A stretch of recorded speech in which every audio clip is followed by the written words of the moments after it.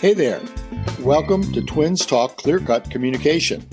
Yes, we are twins. And yes, we are two old guys who should know better than to try to tackle the topic of communication in a podcast.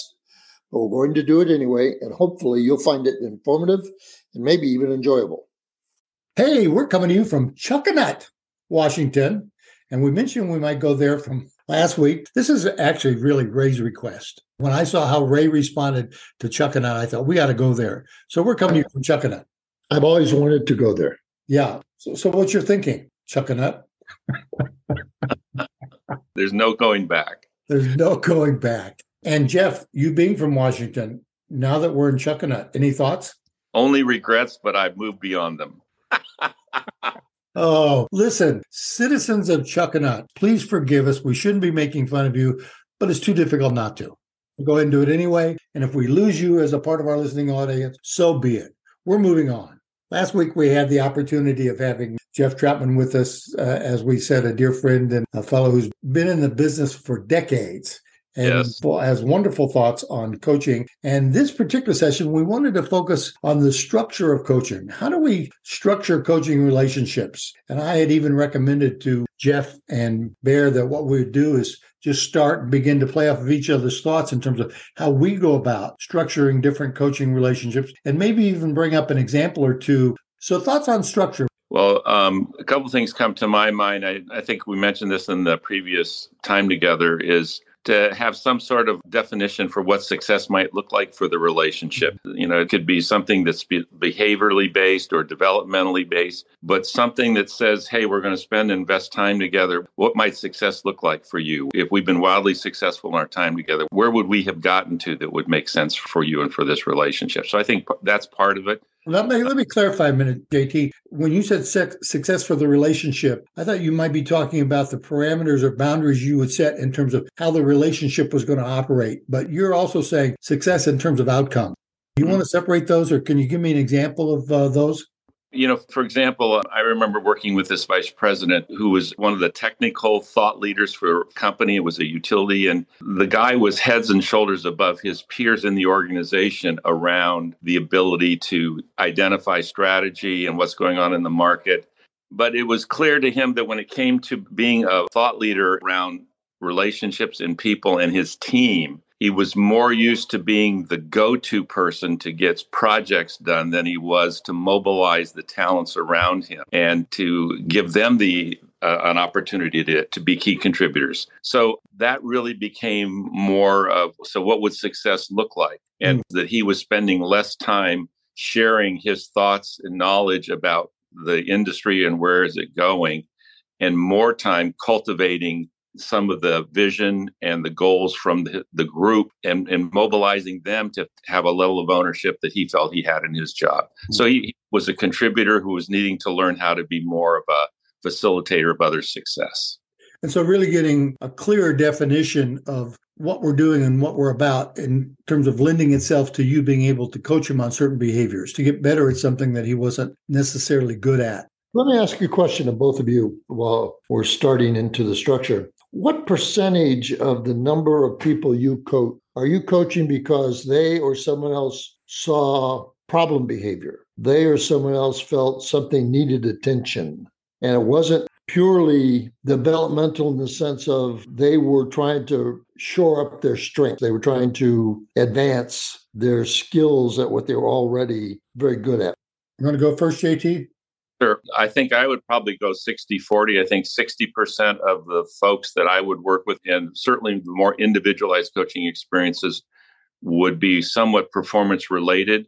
The 40% would be more where I was working with an organization or a group where they're wanting to do leadership development at a more senior level. And so wanted somebody to come in and provide a more coaching-based developmental experience where we would baseline some key leadership qualities.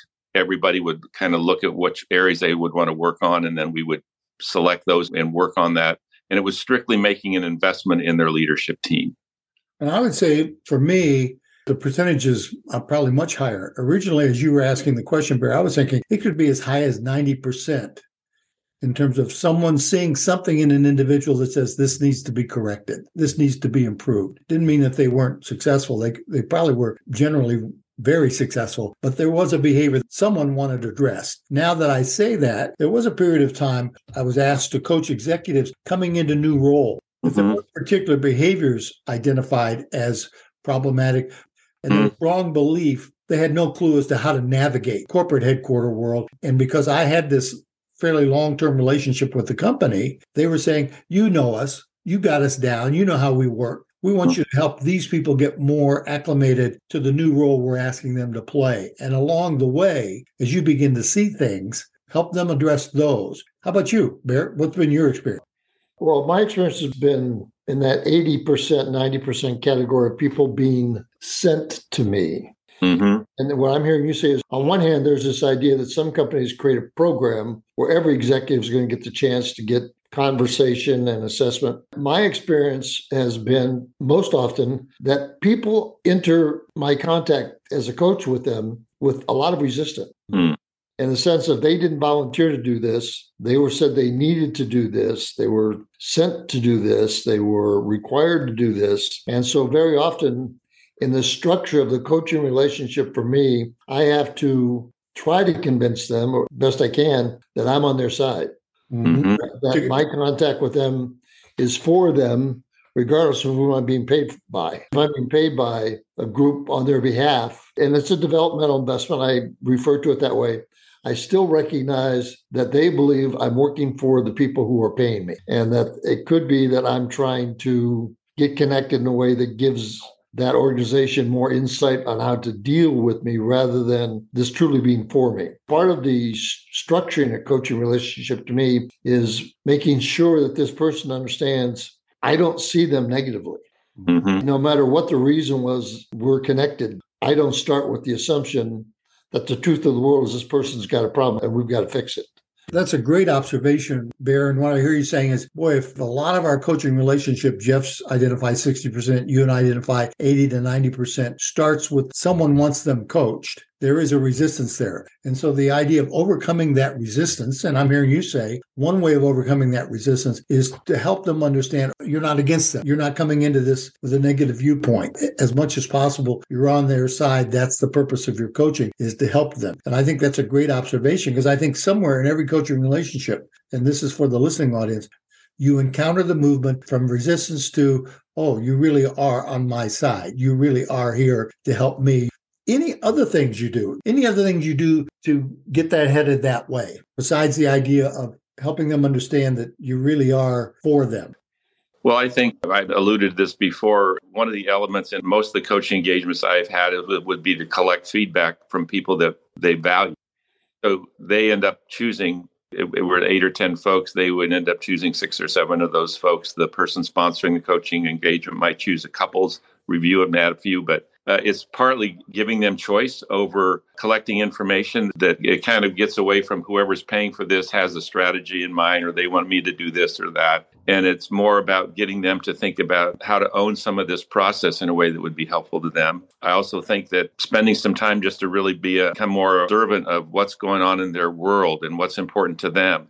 And if they were funding this for themselves, is there something that they would want to get out of it? And finding ways to be for them early on in the encounter that doesn't keep taking us back to who's paying for the engagement and what's bias is there that's going to be there all the way through. Appreciate that, Jeff. And it goes back to our last session when I commented that I may push a little on this issue of starting with positive information. Actually, one of the things I do is I start with the bad news. In fact, my model is bad news, good news, details. So almost inevitably, in every coaching relationship, I ask them, why do you think we're here? Why do you? And when they respond, if it's on target, I'll say, that's what I heard. Or if it's not, I'll say, that's not what I heard. I'll give an extreme example. I'm coaching a fellow and we're working well together, but the organization decided as a part of the coaching relationship is they would get him to read the book, The No Asshole Rule. hear you laughing, Bear. I read the book with him. And our first coaching session, I asked him, why do you think the organization asked you to read that book? And he said, well, I think there must be at least one person out there who thinks I'm an asshole. And I said, actually, there are a bunch of people out there. Asshole. The fact is, that is a perception, and it needs to be addressed. Now, that's the bad news. The good news, this fellow was particularly bright, very sharp, caught on quickly, understood what was going on. And what he was doing was simply kind of unaware of the impact of his behavior. He had not been in a leadership role before in which his behavior gets so magnified. So I started with the bad news. The good news is you're totally capable of dealing with this if you want to. And here's where we go next, if that's what you want to do. Now, I would add to the structure conversation, and I tend to do this now more than I have in the past, is I'll say, in each coaching session, what's one thing you got out of this? And do we want to continue this? I want them to feel like they have bought into this and there's something they're getting out of it that causes them to say, I want to be in this. I personally have always felt uncomfortable with not that strategy, but one that's close, which is good news, bad news, good news, the sandwich approach. Yes. I'll get the bad news in there, but I'll surround it with good news so it doesn't become quite as pointed or painful. And my feeling about that is that's really counterproductive. Because whenever, and must have been a few times I did that, because what would happen is they'd focus on the good news and ignore the bad news. Because there's twice as much good news apparently as there is bad news if I'm sandwiching it. The other thing is it gets confused. I think then they become selective in their hearing. So my tendency is not to join things. If there's bad news to be delivered, hard news that's going to be delivered. It's not going to be surrounded by something that's going to make you comfortable.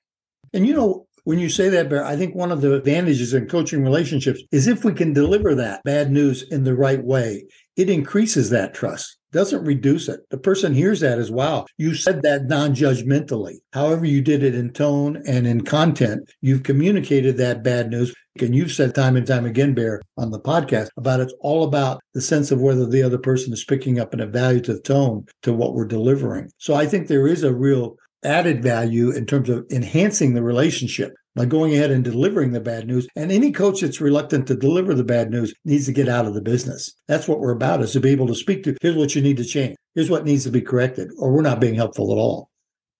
I don't think of coaching as a feel-good experience. In fact, I remember being interviewed with another coach that was involved in a leadership group. She was coaching some people, and I was coaching a few others.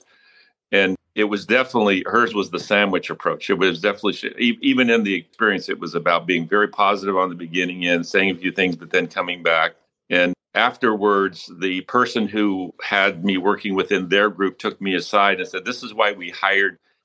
We don't expect you to be a feel-good person. I didn't see myself coming in and, with blazing guns or anything, but I was more interested in getting to the heart of issues that were holding somebody back or could move them forward.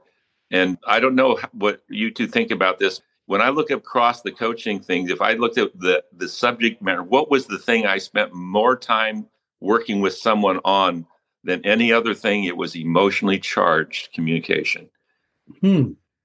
Smart people that had risen to a place, they're in a high pressured role or whatever, and they've never dealt with their emotionally charged communication and, of course, diminish its impact on their team or on the group they're a part of.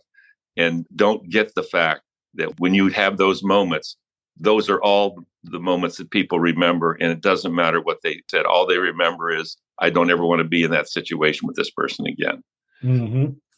Take that a little further, JT, in terms of, because you saw, although the audience couldn't see us, Bear and I were shaking our heads rather vigorously in terms of the notion of emotionally charged. We've spoken to it before in terms of what executives find most difficult are confrontation situations, conflict management situations. Those are always the ones that are very difficult to deal with. In fact, I think Rebecca commented during our family thing that was the one communication situation that she always found most difficult, was when there was a lot of conflict or emotional charge in it. So I think you've hit the nail on the head, JT. But any thoughts in terms of how we could structure to address that? Or do you have any unique methods that you deal with in terms of emotionally charged communication and how you deal with that in a coaching relationship? Well, on a personal note, I would say that the people I've worked with where that's an issue, I stress the idea that you need to be saying things to people and not about people. And you need to be hearing things said to you, not about you. The way you reduce that emotional charge is to keep enough distance between the comment and the individual that you can process it effectively without taking it so internal that you can't work with it well. So that is one of the axioms I tend to use in coaching is, please remember when we're talking, I'll be saying things to you, but don't presume I'm ever saying anything about you. I don't know you well enough to be saying things about you. And quite frankly, as an adult, I don't think you should allow people, except a handful, to say something about you. Just haven't traveled the road with you. They don't know you. They don't know from which you came. They don't know where you want to go necessarily. So you need to handpick the people you're willing to hear them say something and allow it to be about you. So I try to desensitize that possibility just by them considering, let's keep this in a space where you can look at it objectively or as objective as you can without internalizing it. Yep. Yeah, that's an excellent point. One thought comes to my mind is they're usually triggers when somebody has emotionally charged communication. They're usually a trigger. Right. They either pay attention to or don't pay attention to. Sometimes it could be somebody that sits in a meeting. They're not honoring the room. They're not adding value to what anybody else says. They're just waiting for their time to vent and just to say what's wrong. It just comes through as judgment and is not taken well because they've just been waiting for the perfect time to unload, so to speak. So one of the thoughts that I would try to convey is, what can you do to stop yourself before you get in? Because once you open your mouth and you start going down that road, you're going to feel totally justified with whatever comes out. You've already resolved that. For example, when you feel that way, get out of the room. Excuse your thing. When I don't care if it's a one-on-one thing or you're in a group. When you're ready, when you know you're ready to give somebody to let them have it, and they've earned it in the conversation. It hasn't taken you long to figure out they deserve to hear this. Excuse yourself. Get out of the room. Make it. I realize I don't have this is important. I don't really have the time to talk about it, but to simply get out of the room. If they can learn to preempt their own, or they just go off on somebody, it can be very helpful in terms of them gaining back some of the destructiveness that they've caused. Yeah, well, Jeff, and Bob may cut this later. Your comments reminded me of my approach to talking with young men about their sexual conduct. This will be cut, Bear, so go right ahead. And they would say, well, when I'm there parked in my car with my girl, how do I stop myself? And I would say, you're already beyond the stopping point. You should not have parked the car, and you maybe shouldn't be in the car with this person. And I think that's so true that when you get these triggers and you know what they are, right, you need to program in a stop, a hard stop, and a choice of different behavior because it's going to go where it's going to go.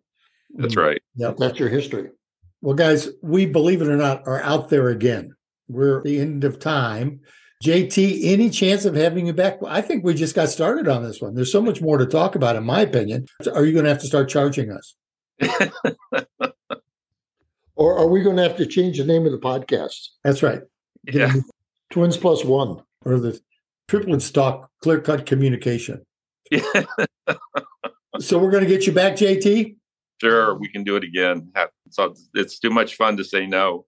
The twins are done talking for today. Now it's your turn. We'd love to hear from you with feedback regarding today's theme or a situation you'd like us to step into during a future session. You can reach us at twintalk46@gmail.com. Remember, no communication problem is so big, so complicated, or so intense that we can't make it larger, more complex, or more dangerous than it already is, almost effortlessly. And we'd like to thank Kevin MacLeod for the score that both began and ended this podcast.